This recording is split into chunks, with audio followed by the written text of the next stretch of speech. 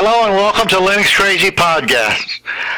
Today I am proud to bring to you an interview with Jane Trembath from South Africa. Jane is a captain on the Airbus 340, the first woman's pilot in South Africa to command long-range international flights. Jane is also a motivational speaker. Jane's presentations are based on lessons learned overcoming the challenges of being a woman in a man's world. Jane is also a Linux user, and I ran across her website while I was searching for a way to use Midnight Commander as an FTP client. Jane's Linux pages included advice for newbies, how to install Storata Reader, Linux, Bash commands explained both by function and alphabetically. Hi Jane, welcome to the podcast. Hi David, thank you. Could you please tell our listeners about yourself?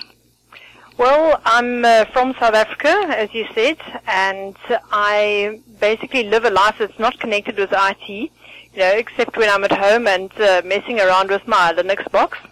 But I live in a town called Benoni, which is near Johannesburg. It's near the airport, so I can get to work easily. And I live in a pretty old house, and I have a partner, a significant other, and we have one cat. And we enjoy growing vegetables in the summertime. So that's about me. And riding bicycles. That's the other thing we enjoy. How did you get into Linux and free software? Well, I decided in 1999, I'm a bit of a late adopter when it comes to technology, but in 1999 I realized that I had to get a computer or fall behind. So I went down to our local computer store, and the first thing I saw when I walked in the door was crowds of people around the returns counter, and they were all clutching these computers. So I thought, well, this is not a good sign. If I buy a computer here, I'm going to end up bringing it back for repairs at some stage. So my cousin offered to build me a computer, but he said to me once the thing was built, he said, well, I'm not going to pirate Windows for you. You better go out and buy it. Mm-hmm. And I went down back to that same store and I looked at the price of Windows plus Office, and it was nearly as much as it cost to build the computer itself. Mm-hmm. So I thought, no, but what's this box on the shelf? It's Linux. It was a Mandrake. And my cousin said, well, I can install it for you, but after that you're on your own. So that was the way I got going. I had Linux on my first computer, and I've been sort of treading that road since then, going sort of through a couple of distros, all RPM-based distros, and I've always been very keen on the whole concept around free software, because I just felt that, maybe Microsoft had a bit too much of a stranglehold, and it's nice to be a bit of a rebel. Mm-hmm. Yeah. My start is it's kind of similar. I didn't start using computers till 2000. One of my nicknames is Comp Rookie 2000, and when I first got a computer, I had Windows, and I'd always kind of been a person that liked to take stuff apart, like even as a kid taking apart, stuff around the house. So when I got the computer, I was kind of always interested, and I built a computer, and I was always playing with Windows, and I was always breaking it. So I saw this stuff about Linux, and I kept reading up on it, and I'm of the generation of where we were kind of like the hippie generation, where so the free software and everything kind of intrigued me. The whole idea behind a community intrigued me. So that's when I got started on too. I'm all self-taught and everything. I didn't go to school, or I don't have any kind of IT background or anything. But that's one of the great things I found about the Linux community is how easy it is that people want to volunteer their information to you. Yes, absolutely. So I must say that the reason why I was willing to try it was because we used to have a tech section in our local newspaper, which doesn't get written anymore, but the guy who was writing it was obviously a secret Linux user, and he would every week would have some article about it, and that's why I'd already read about it. And after he stopped editing that portion of the newspaper, he never read about it after that. So it was actually lucky that there was somebody who was involved in the press who was aware of it and writing about it, because I think exposure is part of the problem. A lot of people have just never heard of it. Where did you look for help when you first started using Linux? Well, That's another story in itself. I had a couple of problems. One of them was that I couldn't get my Kmail program working because I used KDE on the desktop. Mm-hmm. And the mail is something I just couldn't get working, and I didn't know any better. So one Sunday afternoon, I was really feeling quite desperate, and this inner voice of mine said to me, "You must go down to the local bookstore." And I'd been there before and looked for books on sort of newbies' help for Linux. And I knew there was going to be nothing there, but I climbed in my car and I went down anyway. And I was sort of desperately, frantically searching the bookshelves for something that might help me. And this voice behind me said, "What are you looking for?" And there was some chap standing there. He'd, I think, been sent down to the mall by his wife to take his teenage girls out. And while they roamed the mall, he was standing by the computer books. And I said to him, "I'm looking for a book on Linux." And he said, "Oh, you must join the local Linux user group." And I said, "Well, what's that?" He told me that, how I got onto the mailing list. And so I joined the Gauteng Linux user group. Gauteng is the province, was Johannesburg and Pretoria, basically the smallest province, but the most densely populated in South Africa.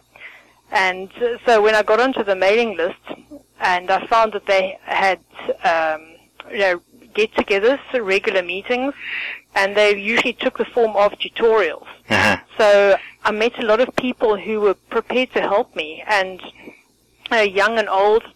And I think they were also quite fascinated to have somebody who'd come in and never used Windows before. Yeah. So that sort of elevated me in status, that I was not a former Windows user. And so I found a lot of people within the group who really were very keen on helping, and they've remained friends to this day. Tell us about the distro you use in your window manager desktop environment. You've talked about this a little bit, but could you go into a little more detail? Yes, well, I'm at the moment using PC Linux OS. Oh, okay. Which I think I actually downloaded it overseas for another Linux user, because we have rather limited broadband in South Africa. It's slow and it's expensive, and not everybody has it even. So I offered when I was in a hotel overseas where we generally get free internet, that I downloaded a CD for him. And I was having a few problems with my OpenSUSE, so I installed the PC Linux on another partition. And I found it just installed so easily that it was everything was working basically out of the box. I must say I was quite impressed. Mm-hmm. And I've always used KDE. As I said, I've always used RPM-based distros as well. I think it's a case of when you start off with something, that's what you understand, and I've always stuck with it. So I have briefly looked at others such as Ubuntu and Mint, but I found there were certain things that were lacking that I didn't quite like. So I've just stuck with those, and I am impressed with PC Linux OS. It's I know it works out of the box most of the time. Yeah, there's so much to keep up with. A lot of times I found, too, it's easier just to stick with one type of distribution, because otherwise you could spend so much time relearning over and over again. Yeah, I think with the KDE as well, then it's easy, as I've gone through the distros, I've sort of dabbled with Mandrake right in the beginning, then Red Hat, then OpenSUSE or OpenSUSE, and now PC Linux OS. So at least the KDE has been a common thread through that, something which I understand, and I haven't got to spend too much time relearning if I change distros. What are some of the programs you can't live without? Well, I suppose the certain KDE things, and then I'm comparing them to others. I do have a Mac laptop, so which is a small portable thing for travel. So I can compare it then to Mac, and I can say certain programs like GwenView, the photo application in KDE, I find that so easy to use, and it's much more intuitive than some of these Mac programs. And even others like Dolphin File Manager under KDE, I find that as well, the ability to do certain basic things like split windows is to me just like such a great tool to have, which I don't quite understand how to do that if at all, on the Mac. So there's some things which might seem pretty basic, but they're actually not replicated in other systems. So I like Gwenview, I like Dolphin, and there's some open source programs which I can use cross-platform, like Audacity for editing music. But then I use the standard things, I guess, OpenOffice. If I say I couldn't live without it, mainly because I don't really have anything else to substitute it with, I do find it's a more complete and less buggy than the rest of the Office programs. Yeah, the new one is the LibreOffice, which is basically the same thing as OpenOffice. It's just kind of a bunch of the developers from OpenOffice, when Oracle was kind of not doing anything with OpenOffice, they just kind of continued on with the Office suite, and it's exactly the same as OpenOffice. In fact, I kind of like it a little bit better, but that's kind of where OpenOffice is going. It's called LibreOffice. Yes, I haven't tried it yet, so I guess I'll have to get around to it, because I've noticed that in PC Linux OS it talks about, it's got a little program of get OpenOffice, and now it's get LibreOffice. So I'll have to try it out at some stage. But beyond that, I'm trying to think of what I absolutely cannot live without, and then of course I must mention Midnight Commander, which is the whole reason that you stumbled across me, because that's for a simple little thing. It's such a fast and user-friendly program that also can't be replicated with the amount of power that it's got. Such a simple file manager. That's just great. Yeah, I started using Midnight Commander when I installed Debian one time, and way back when I first was installing Linux, like I said, it was around 2000. When you installed Debian, it didn't install X for you or set it up. It was called XF86 config, I think it was, and you had to basically kind of set it up for yourself.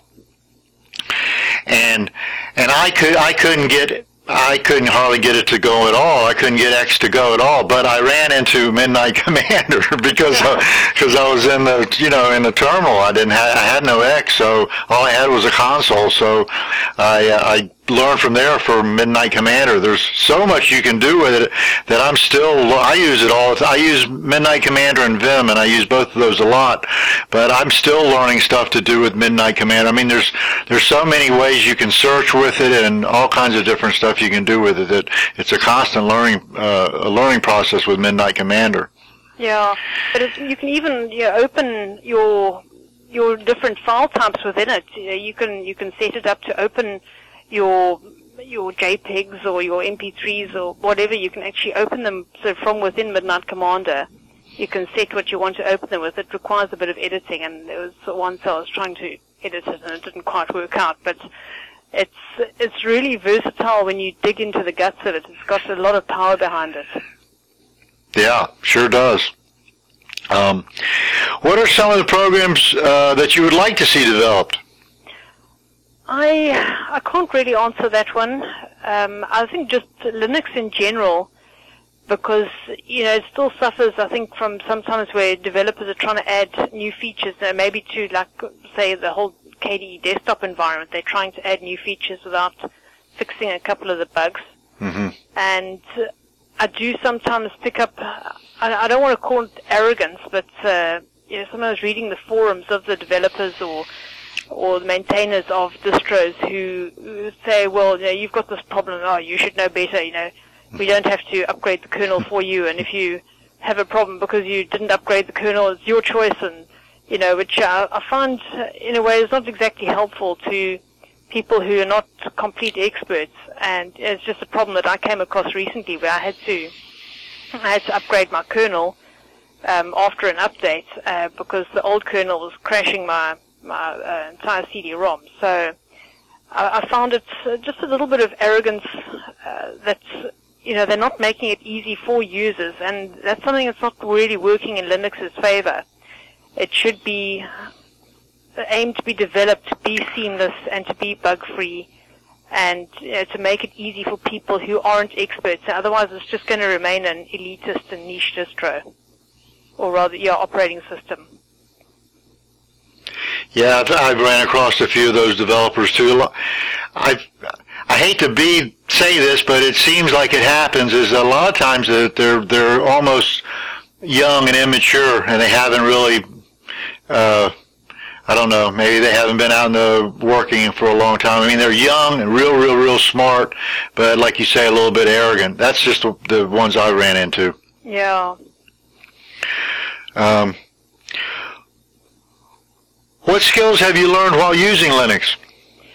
Well, I can say I've certainly learned a lot about what goes on under the hood of computers, because when I started with absolutely no knowledge of them in 1999, and I was already in my 30s then, so I had absolutely no knowledge of how anything worked. But now learning, being forced to learn Linux, obviously with the problems that one has, with all the glitches it had, certainly far more in the beginning than it has now, but I learned so much about it that now when I look at another OS, like if someone's having a problem with their Windows, then I can go and fix it for them.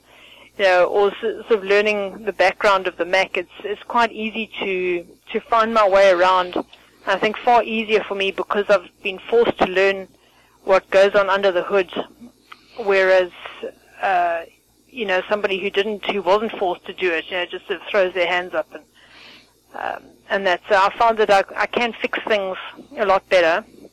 I can even sort of fix my hardware now, which I can. Not that I'm much of a boffin, but I can say put in extra RAM or change a sound card or something like that.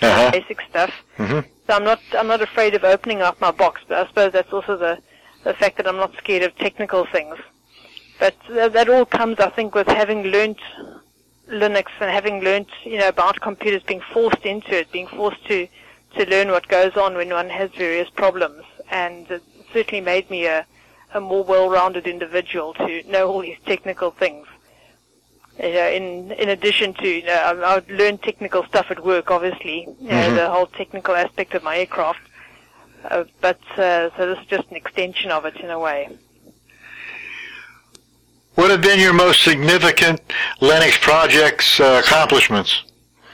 Well, I'd have to say my page on Midnight Commander on my website. And the reason that page came into being was when we'd started a little splinter Linux user group out in the area where I lived, and we had a meeting where one of our members who was a Midnight Commander fanatic, he spoke on it, and I just took some notes. And it was very basic stuff, and I put this page on my website. I didn't have much of a website in the beginning, but I put this page on. And then years later, when I started actually monitoring the statistics of what pages were being visited, I found that this was a very popular page. And so I took some more interest in it, and I started using Midnight Commander more because of that. And I started doing more research and ensuring that I got more info and more going into a bit more depth. And now I found the usage, since then the usage has rocketed, and I have probably about 100 visitors a day to wow. the Commander page. So, so they're mostly, split evenly, I'd say, between the US and Russia, the Eastern Bloc countries, and but from everywhere, everybody visits the page. And, it's about 90% of my visitors to my website go to that particular page. Wow, that's interesting.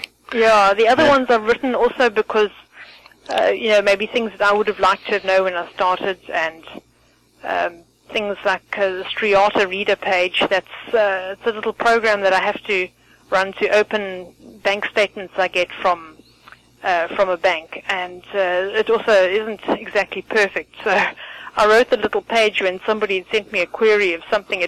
I was just mentioning it in another one of the pages, and someone queried stuff. So I thought, well, let me just write this out, and that also gets not nearly as many, but it gets a few hits every month.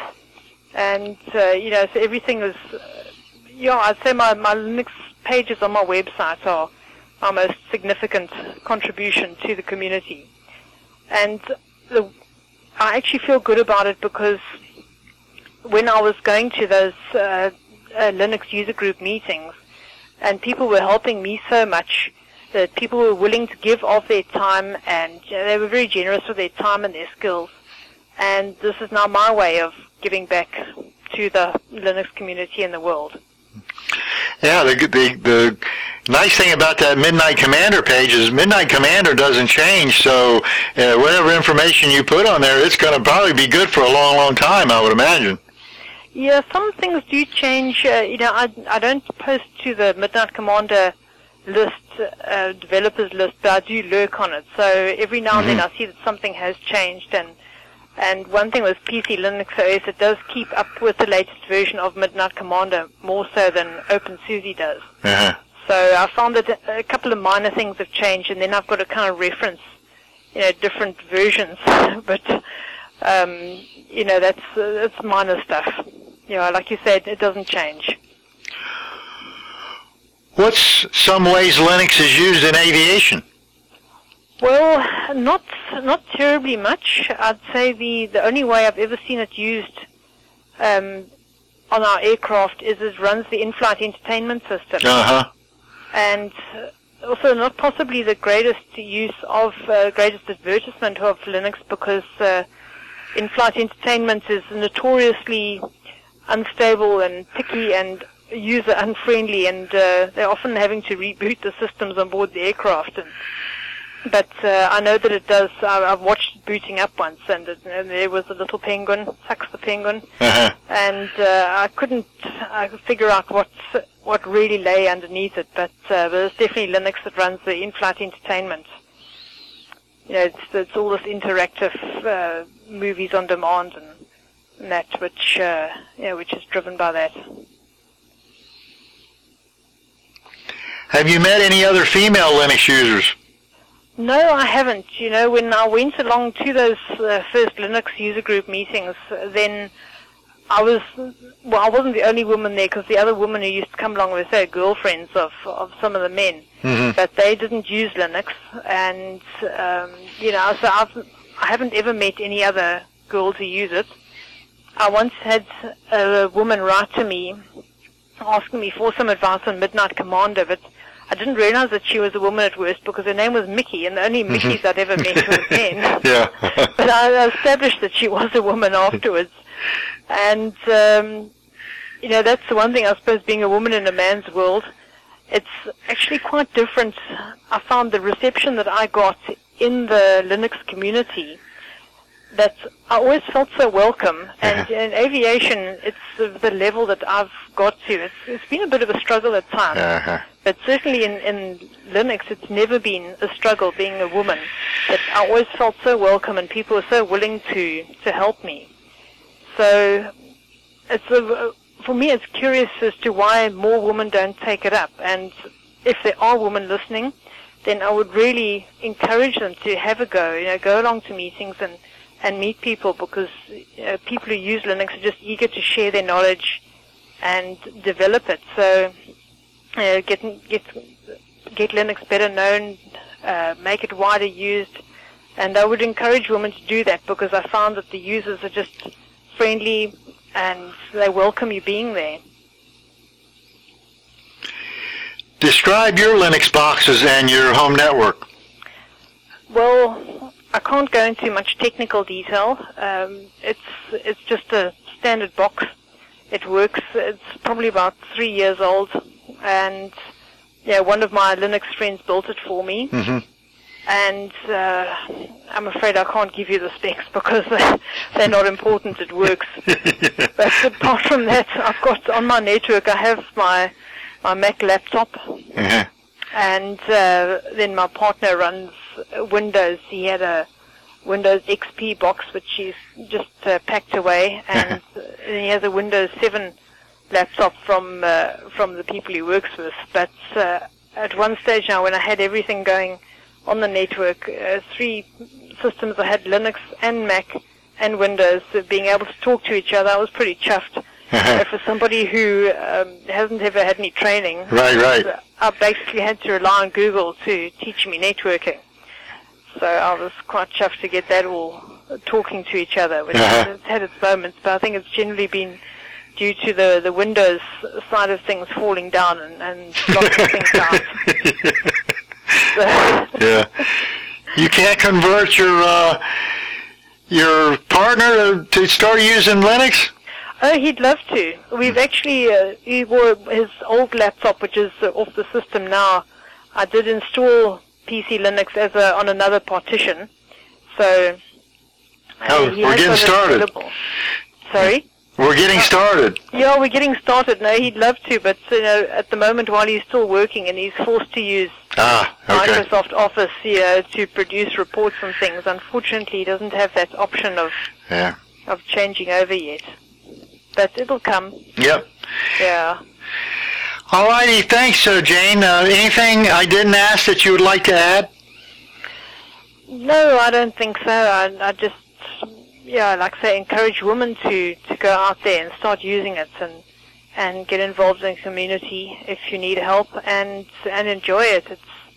It's got a lot of little gems in it, which when you find out, you can compare it to other systems, and you find there are these little gems about it, and you just never want to give it up.